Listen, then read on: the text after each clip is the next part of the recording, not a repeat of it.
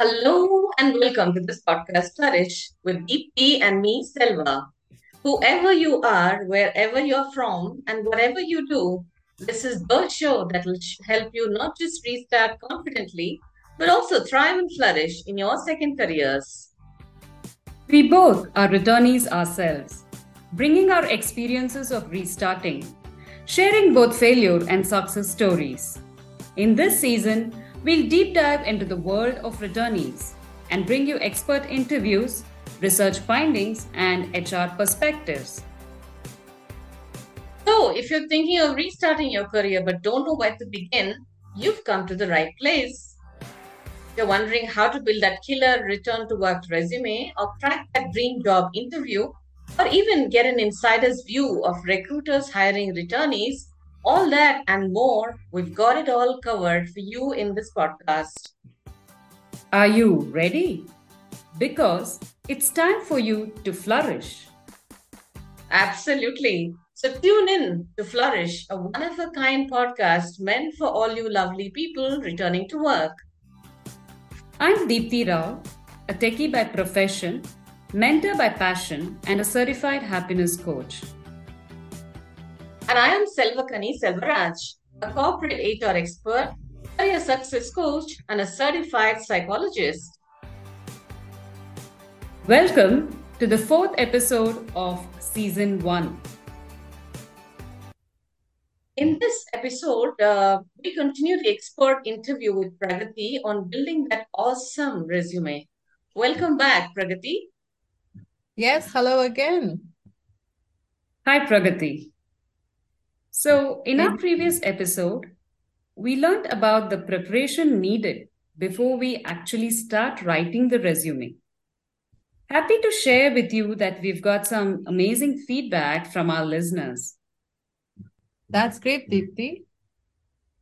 Yeah, so in this episode, Pragati, we want to really focus on the actual writing of a standout knockout resume that anyone can use with summarizing multiple career breaks. So we'd love to also cover related topics such as video resume, social media updates, and even the relevance of a cover letter. Sounds good. Let's do this. Cool. So, preparing a resume itself, to get started itself is a daunting task. And now we are coming to the part of actually writing it. Let's take a deep breath first. Yeah,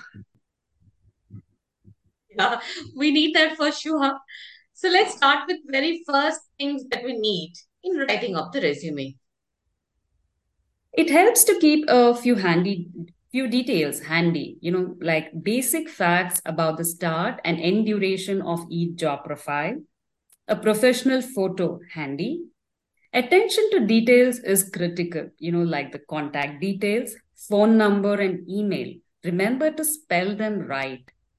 Educational and certification details. Yes. Now comes the role specific details for all your or each of your employment. Think of 2 to 3 key achievements and write it down just in a plain pen and paper. Reflect about your opening lines in the resume, also known as the executive summary or key objectives. And that brings us to ask you, Pragati, is it really a norm to have an executive summary or key objectives in the resume to give it a professional look? What should I include in that, if at all, if it's resume important? Yes, Selva. Executive summaries are your chance to catch the recruiter attention, right?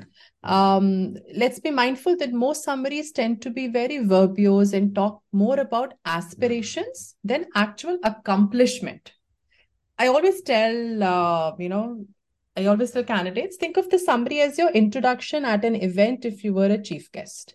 And let's say you were walking into the stage, what would you be like to be presented as, right? And you all know that if the introduction of the speaker is very long, the audience goes to sleep.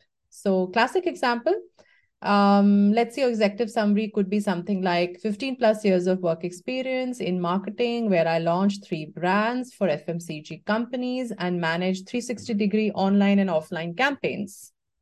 I handle teams across India and Middle East. for events, brand launches, partnerships, media planning. Good to add that I won XYZ awards. So what you're doing here is you're focusing directly on the relevant bit and keeping facts above English. That's a nice analogy, Pragati, comparing yourself to a chief guest and summarizing it very crisply.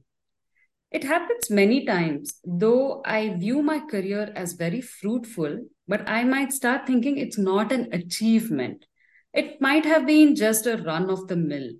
How do I summarize these? I mean, especially in technical roles, it becomes hard to quantify unless I have designed an architecture from scratch or filed patents. It becomes difficult to quantify. What would you say, Pragati? I would just put a very simple example here, Deepti. If you have completed a task from beginning till end, you should consider it to be an achievement. I think no work is big or small. If you have designed a poster and it was stuck for 7 days on a wall, it resulted in footfalls. If you're managing a team, if you were mentoring even one team member, these are all examples of achievements, right? A lot of tech talent has contributed either individually or as part of a team to something or the other they can definitely be proud of. It will come from you, and you will know what you can highlight as an achievement. For example, if there were team members promoted under you, right? It's a sign that you're a great leader. You have definitely excelled at managing on your own if you were an IC on a tech project, for example, right? So focus on your strengths and highlight those across the resume. I love that, Pragati. No work is too small. Just look for what really stood out for you, and that's what you're saying. It's beautiful. Now, how should one then think about balancing qualitative statements and quantifying certain achievements? Now, for example, functional roles. Support function roles tend to be more about how you deliver it rather than what exactly got delivered. So it feels easier to quantify, let's say, a sales role, but not so much a marketing role. In such cases, could just one keep it as a highlight and not as achievements? Because at times it's just really overwhelming to find achievements for each role, especially for returnees when they've taken so much of break and they're coming back and really refreshing these resumes. So, Selva, my vote would go for quantitative over qualitative, right? Mm-hmm. I think firm believer and across most of us recruiters that evidence always speaks for itself. And when I say evidence, it means details, right? Any resume that goes into details means that you know what you're talking about and you can prove it with numbers, right? There are a lot of resumes received where achievements are, you could use the term exaggerated or overstated, right? And then pretty much normal, right? But when you probe it in an interview or when you try and cull out what actually mattered, you can't hide it anymore, right? So if you've played a role that is quantifiable, focus on mentioning that. If not, qualitative endorsements work better if they're in form of references or testimonial. You're talking about yourself, but the same way it is magic when someone else talks about your qualities and leadership skills. And a classic example here would be your LinkedIn references. When someone else endorses your leadership skills, your qualities, it is pure magic. That's true, Pragati. Yeah. I mean, sometimes it really helps to be quantitative over qualitative based on the kinds of roles you have done, right? And moving to the next one. Usually I have this thing about grammar. So how should I frame each sentence? Are there any guidelines, you would want to over around this, like, active verb or passive verb? Like, for instance, should I use led a project of 20 team members or leading a project, right? So usually I go back and forth on these things, and I'm sure a few other folks also would be in the same state. Anything on these lines, Pragati? Listen, do what comes naturally to you. right? If in an interview you're going to talk in active verb, then let the CV reflect the same. If not, go for passive. Pretty much a resume is a reflection of your identity, right? So the moment you do something unnatural, it pops out in the process. So just be yourself and speak the way you would in any interaction. You're saying being authentic is a good tip, and we'll take that. Now that we've covered, Pragati, about how should I really write about what I did in my role, I want to move to handling breaks, career breaks within the stints, right? So how do I summarize it without drawing too much attention to it? Pretty simple. I think you should mention the break and the timeline and the reason for the break in a single line. So let's say your experience, and ideally this is what a CV should look like. So your experience should be chronologically from the most recent to the earliest, right? So we start our experience with 2022 to 23 or till present, right? And then you go backwards. Any break, therefore, in that chronology can be mentioned in just a single line, which will talk about the timeline, the reason, and that's it. Right. And the reason in one line only, you're saying, right? Absolutely. Yeah, correct. So that way you won't be drawing too much, unnecessary attention to the breaks. But now with so many things coming into the resume, right? We usually get stuck with now, what is the length of this resume? Where do I, cut it and crop it around? Because normally, it's an industry standard to have about 2 pages, which is a standard resume length, and it can sufficiently summarize all your important professional details. Longer than that would actually dilute the essence. What's your take on this, Pragati?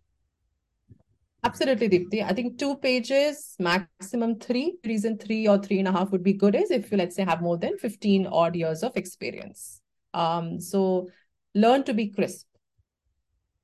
Right. That's another keyword. Learn to be crisp, no matter what your years of experience is. With that, it's time to wrap this episode where we have covered all the different aspects of writing a good resume. Stay tuned and join us in our next episode where we will be talking about the other aspects around video resume, gaining visibility on job hunt sites, and more such useful tips. Ending this episode with this quote by Winston Churchill, who said, "Success is not final. Failure is not fatal. It is the courage to continue that counts." And for us in this episode, it's very apt to say, your resume is not final. An interview is not fatal. It's your courage to continue that counts. Your feedback is our inspiration. We are delighted to know that so many of you liked our podcast, and thank you all for your appreciation. Special mention to our ardent listener from around the world, Mona Lisa Afle, Ipali Dalvi, Gurunath Hanamsagar, and Vijay Bharadwaj. Thank you so much. Remember to like, share, and subscribe to Flourish Podcast and help us reach many more who are looking for this inspiration to restart. Check our show notes for our social media connects and to know more about our guest speaker. Why just survive when you can thrive and flourish in your career? Bye, folks. Until the next time in our next episode.